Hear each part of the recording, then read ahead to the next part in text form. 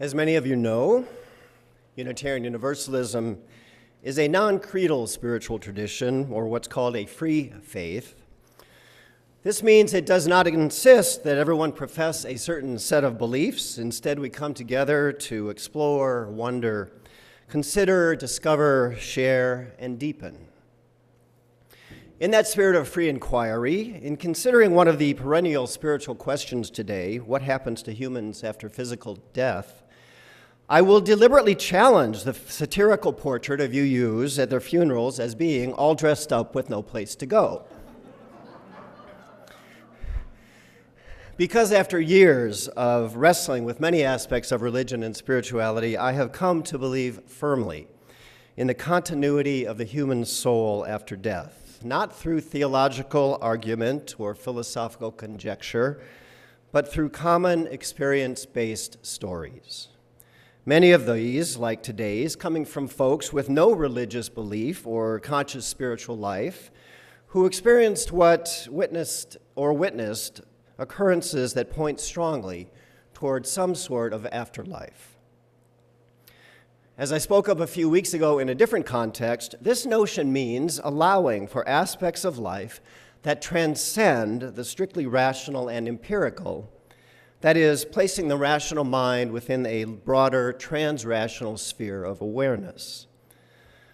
Such awareness broke in suddenly on a man of science, Apollo 14 astronaut Edgar Mitchell, who while orbiting the Earth had what we might call a unitive mystical experience that completely reoriented his life toward the study of such wider consciousness. And he has what I think is a wise take on the subject. There are no unnatural or supernatural phenomena, he said, only very large gaps in our knowledge of what is natural. And most cosmologists now believe the known universe is about 5% normal matter, the stuff we can sense directly, with the rest made up of unseen dark matter and dark energy. So I suggest it serves our intellectual and spiritual expansion to stay open-minded about the nature of ultimate reality. So, up to now, we've heard two stories from the book Final Gifts, Understanding the Special Awareness, Needs, and Communications of the Dying by veteran hospice nurses Maggie Callanan and Patricia Kelly. A few years ago, after a lifelong friend's older brother, who I also knew, died suddenly, I emailed those and a third Final Gifts story to my bereaved pal.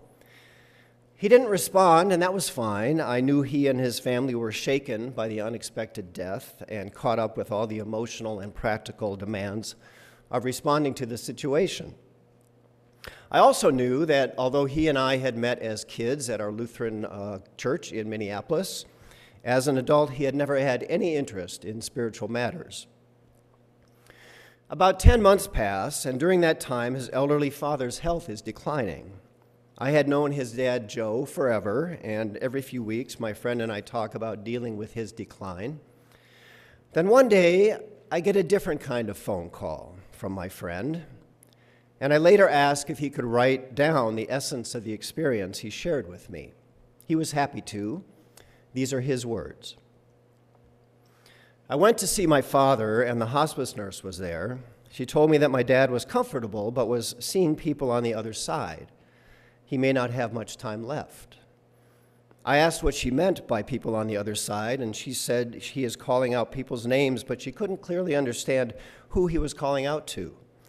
I told her in a smart alecky tone that when you know someone who has been to the other side and saw people from their past and lived to tell you about it, you let me know. I was a non-believer of the other side. So I walked to the bed and looked at Dad, and with his eyes closed, he asked, "How many people are here?" I looked at him and said, "There are only 3 of us here." He said, "There are so many people here. How did you all get here? I haven't seen you in such a long time."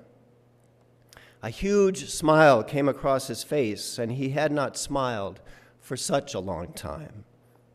It blew me away. He repeats, "How did you get here?" I'm freaking out because he was not talking to me.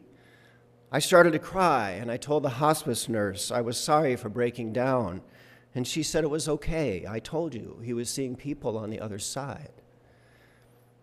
I think there is something to the progression of death, and the hospice people have seen it many times before. I guess I had to see it for myself to come to grips with the fact that there really could be another side. Wow, what an experience. When I told my younger brother what happened, he said that he wishes he could have been there to witness it. Wow, what an experience. Of course, it's possible to argue, and many do, that the blissful visions experienced by dying people like Lynn and Emma in our reading, and my friend's father Joe, are just hallucinations produced as their brains shut down. But such visions don't only come to dying persons, but also to those who are very much alive and of sound mind. For instance, another acquaintance of mine, he's an airline pilot, so he is scientific, yet also spiritual, was awakened in the middle of the night by his father standing at the foot of his bed. At that moment, his phone rang, and it was his sister 1,000 miles away who said she was looking at their father standing at the foot of her bed. The apparition faded. They finally fell back to sleep. And in the morning, neither was surprised to learn that their elderly dad had died at exactly the time he appeared to them. We might repeat, wow, what an experience. And I want to add here that all of these stories support universalist theology, the claim that despite even severe earthly mistakes, all souls are ultimately reconciled with the divine. Everyone reaches the light. Because no report I have ever encountered tells of a person's spirit warning their loved ones about eternal hell and damnation, nor saying they'd better take Jesus as their Lord and Savior or else suffer that fate.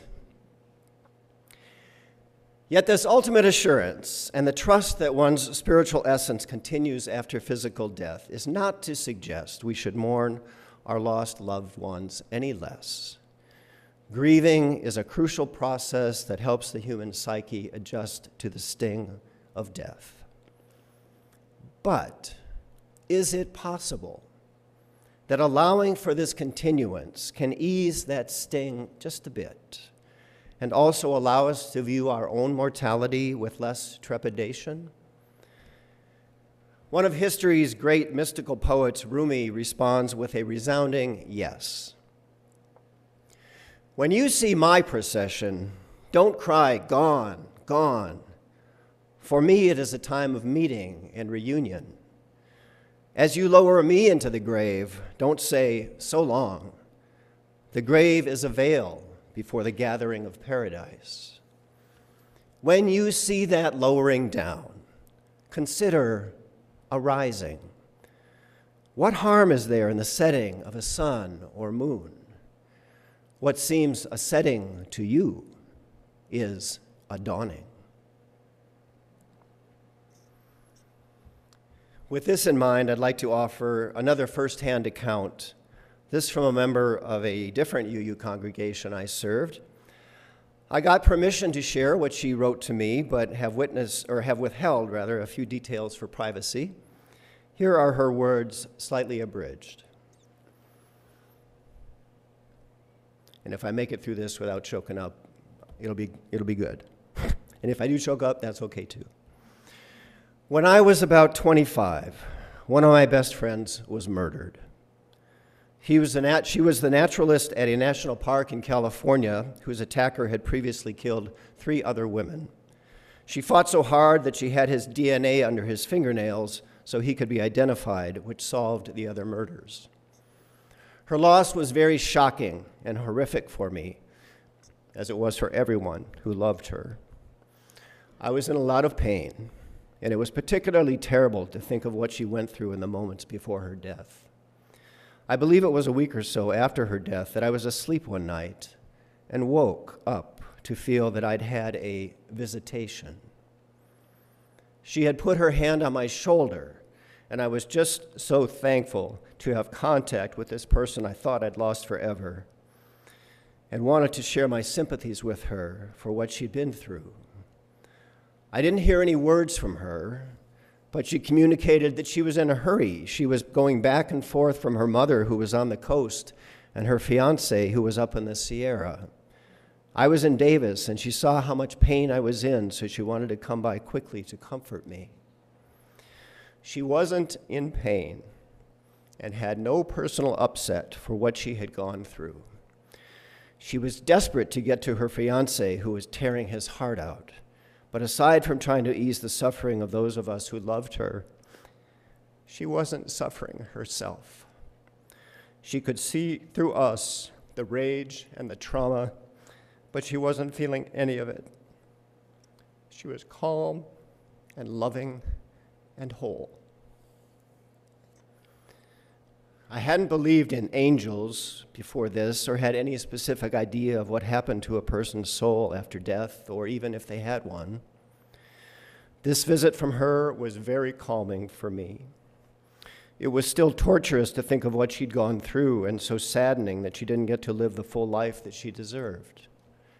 But I now felt that I knew she at least wasn't reliving the pain. She wasn't hurting. Her soul wasn't wounded and whimpering, sad to have lost its days on earth. Her soul was full of strength and peace and love, and also of compassion for those she left behind. She left, and that's when I woke up, and the feeling of her hand, having just been on my shoulder, was still there. It is strange to write this story down, but maybe it will help somebody else find comfort if they are grieving someone who has died in a physically painful way. I invite us just to take this in for a moment. Again, wow, what an experience. And if you are grieving a loss, know that the peaceful, loving soul this person reported encountering is also the state of your loved one, too.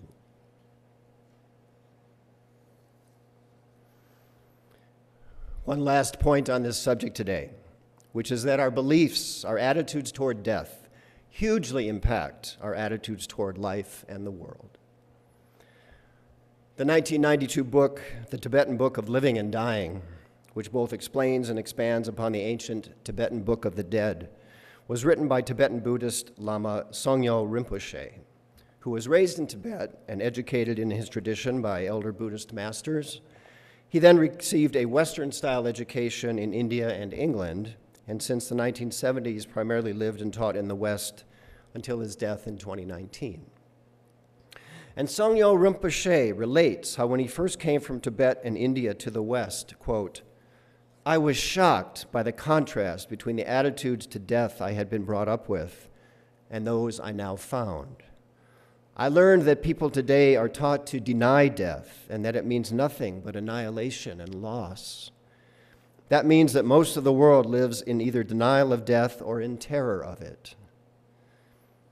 He goes on to suggest that in contrast to this is if through holding a vision of some sort of life to come, that one's earthly life is infused with sacred meaning. And he goes further with the implications. In his words, "I have come to realize that the disastrous effects of the denial of death go far beyond the individual. They affect the whole planet. Believing fundamentally that this life is the only one, modern people have developed no long-term vision. So there is nothing to restrain them from plundering the planet for their own immediate ends and from living in a selfish way that could prove fatal for the future." Now, one's spiritual beliefs are hardly the only factor in our global situation. But if we need anything in this world right now, do we not need a long-term vision? So the prospect of a spiritual continuity after death can not only lighten our griefs and ease our apprehensions, it can also inform our lives.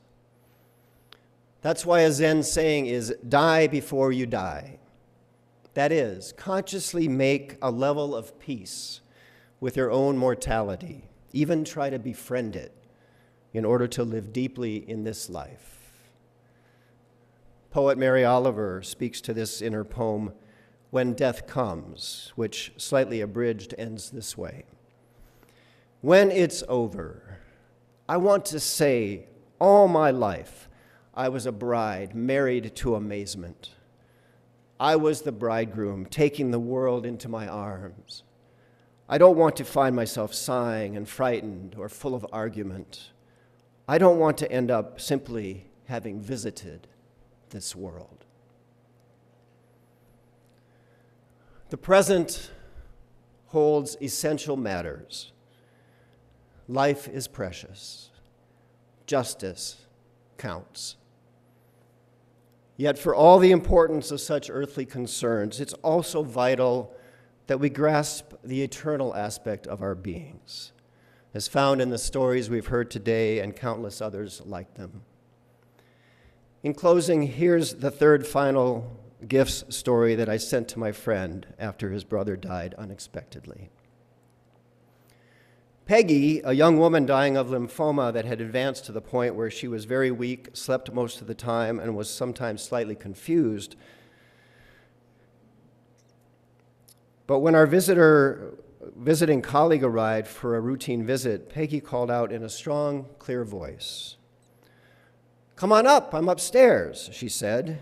She looked bright, radiant, and was unusually animated. "Let me tell you what happened to me," Peggy said. "I was lying here in bed yesterday, sort of drifting in and out of sleep, and I'm remembering back to a happy time from my childhood. My brother and I were taken in by my aunt during a time that my parents were having financial difficulty. I really loved my aunt. She was so loving to both of us, and it was just a very happy time for me. I still love her a lot. Well, I woke up with a start when I felt a warm, caring hand on my shoulder. I looked behind me, and there was my aunt smiling at me as she touched me. It made me feel so good and safe." "Where is your aunt?" the nurse asked. "She lives in Massachusetts," Peggy said. "I haven't seen her in a long time because she's sick. But I felt her with me off and on all day. It made me feel so good. Then last night my uncle called to say she died yesterday. At the same time I was first aware of her being with me. Then today I woke up and she was touching me again." "What a nice experience," the nurse said. "I can see how good it's made you feel. What do you think it means?" "That she'll be there for me when I die," Peggy replied with a luminous smile, "and that we will be together again." Blessed be, and amen.